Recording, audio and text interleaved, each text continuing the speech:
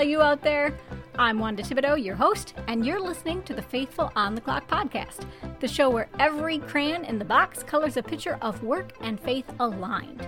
Today's show is an important one in the ethics arena because we're talking about scammer gurus, those people who always try to sell you success in a bottle. How do you recognize them? Avoid them. Prove to people you're not one of them. Let's break it all down in the next 10 to 15 minutes.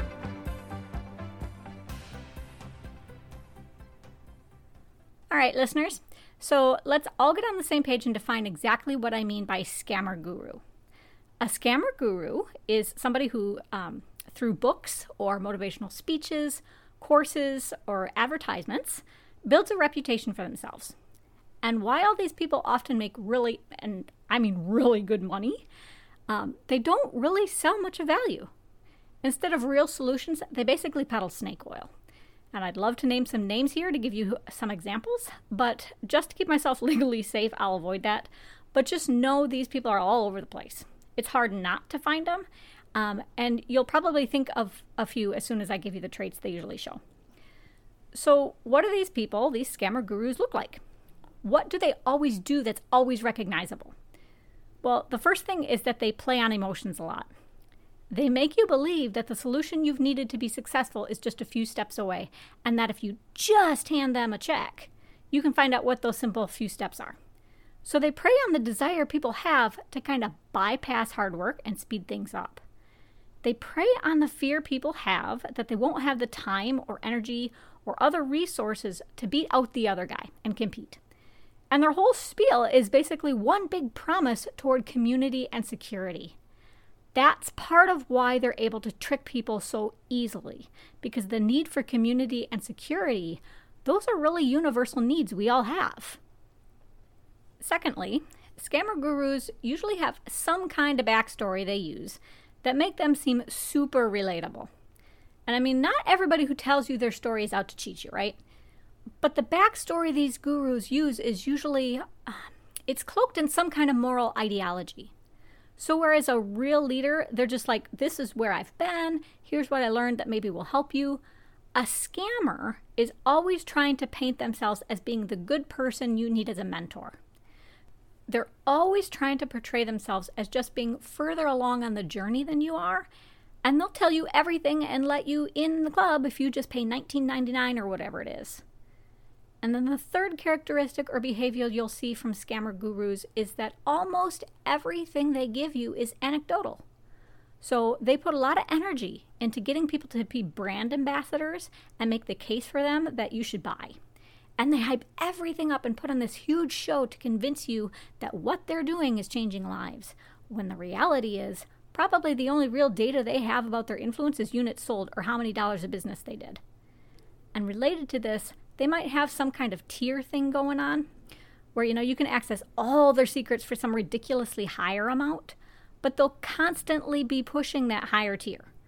Like, it's not just a casual upsell, just in case you're interested, right? It's like a hardcore every 3 seconds they're pushing it on you. So to put these people into perspective, or to get a grasp on what they're doing from the Christian point of view, we know that God is always a God of truth, right? Psalm 119 verse 160 says, all your words are true, all your righteous laws are eternal. And Jesus says in John 14 verse 6, I am the way and the truth and the life. And conversely, we know that God is not a fan of fraud or scamming or cheating people. Leviticus 19 verse 11 says, you shall not steal, you shall not deal falsely, you shall not lie to one another. Proverbs 21 verse 6 is powerful too, and that says, the getting of treasures by a lying tongue is a fleeting vapor and a snare of death. So I want you to understand that, even though these people can seem like they have a tremendous influence, anything they gain is not going to be long lasting. So you can take that as solace if you've been scammed by one of these people, or, you can take it as a warning too, to not be like them, because it's not going to be of any gain to you. Now, having said all that, I want to point out, I think good leaders, sometimes they can have customers or shareholders who have their own blind spots or biases. And those blind spots or biases stop the customers or shareholders from seeing what they need. And so part of responsible leadership is, in a very compassionate and loving way, to manipulate those customers or shareholders to a better decision. And I want to be clear here that the leader is not doing this for their own gain or advantage, okay? They're doing it to protect. There's nothing malicious or selfish in their intent. And they're not lying, they're still truthful. But they use strategies and tactics that psychologically guide people to get on or stay on the right path. But with a scammer guru, you see the manipulation is totally selfish. They might say they want you to succeed, but at the end of the day, all they care about is whether you write the check. So intent, how and why you guide or counsel them, that really matters. So now, how do you avoid these scammers? Well, the easiest thing, I think, is just look for all those characteristics I just mentioned. If you see those things, you can probably walk in the other direction. But I'd recommend that you also, if you need guidance or a good course or whatever it is, do your due diligence and see if you can find people you actually know who have experience with the person you're thinking about buying from or interacting with. Get a second opinion that's not on the guru's website. A big red flag, too, is that you can't get any specifics about what you're actually going to get. So if the guru just gives a broad overview of the goals and everything is just super positive and aspirational, and you can't even get a detailed outline of how you're going to learn from this person, you can't preview any of the materials or the points for the talk, that's not a good sign. And then I'd see if you can talk to the guru to ask even one specific question about your personal situation. If they can't adapt to your circumstances and show you exactly how their offer would move you forward, or if they don't want to go into any kind of depth with you and empathetically listen because they're so busy selling to the crowd, then they're probably in it for themselves, not you. And finally, look at the guru's team. Most of the time, if you've got someone who's actually solid, the team might not immediately connect you to the main person you want to talk to, depending on how booked that person is. But they'll do everything they can to be genuinely helpful. They're going to answer as many questions as they can, and both the team and the person you're after should be willing to send you somewhere else if that's what's really going to help. With a scammer, the team really tries to put a hedge around the guru to protect the scam. They'll promote the guru without ever really answering you or letting you get too close. So now I want to give you 3 ways to ensure that no one mistakes your identity. You don't want anyone to think that you're one of these scammers, right? You want to show them you're a follower of God and that you've got some integrity. So the first thing, of course, look at those behaviors I listed out and make sure you're not doing any of that kind of stuff. But then make sure you present your listener with choice. Real leaders, they don't shove anything down people's throats. They don't tell them they'd be crazy not to take what they have, which of course they just conveniently happen to offer at the perfect time in the customer's life. They don't talk about what the customer deserves like they're omnipotent. Instead, ask what your customer or shareholder wants. Share some of your own experiences with real empathy. Really try to empower them by helping them to recognize and build the skills they need to achieve their own vision. Secondly, make it clear that you're as much a learner as you are a teacher. Jeremiah 9, verse 23 says, "Let not the wise man boast in his wisdom." So humility is important. Give some evidence that you know you haven't quote-unquote arrived, and that you just have different information, not necessarily better or more information. If you have some kind of conclusion, be willing to reevaluate it right in front of them. It's all about approaching that customer or shareholder with respect because you recognize that relationships are reciprocal. It's about knowing the customer or shareholder is also their own expert and has their own lessons to share. And again, psychology, we know that people don't want perfect hero leaders. They want people who are flawed like them, who are willing to show that humility and admit they don't know everything under the sun.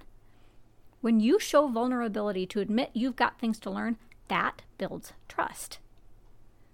Third, and this kind of ties to what I was saying earlier, open the circle. A scammer is always going to present themselves as the only one with the answers, the only one who can help. But a real leader isn't afraid of competition. They're not afraid to sacrifice their sale to make sure that the customer or shareholder gets the help or protection or growth they need. So if you know you can't help or that someone else is a better fit, make a recommendation. Just be honest and say, based on what you're telling me, I probably could help you, but I really think Joe Schmo would do an even better job for you. Let me put you in touch. So I think we've covered it all now, right? We talked about how to recognize the scammers, how to avoid them, and how to differentiate yourself. I hope all of this, either keeps you out of trouble or, either way it's going to keep you out of trouble, whether you can stay away or whether it keeps you from getting into this kind of behavior yourself. So let's pray. Lord, there are people all over the world who are willing to prey on those who are vulnerable. There are people who take the need you gave us for security and community and pervert it for their own gain. And today, God, I pray that you'll work on their heart so they understand they don't have to resort to, all of these lies and ways of fraud. And Lord, I ask that you give people wisdom and discernment and that you protect them against others who would cheat them. In Jesus' name, I pray.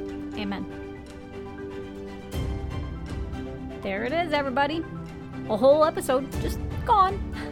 I hope you enjoyed the time today.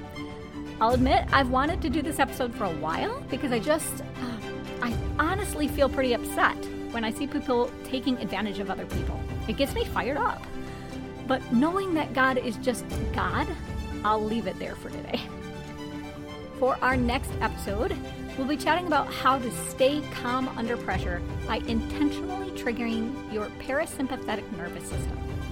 It'll be a great one if you tend to suffer from anxiety on the job, or if you're in situations that tend to be high stakes. In the meantime, go to faithfulontheclock.captivate.fm, sign up for our email list, and until I connect with you again in 2 weeks, be blessed.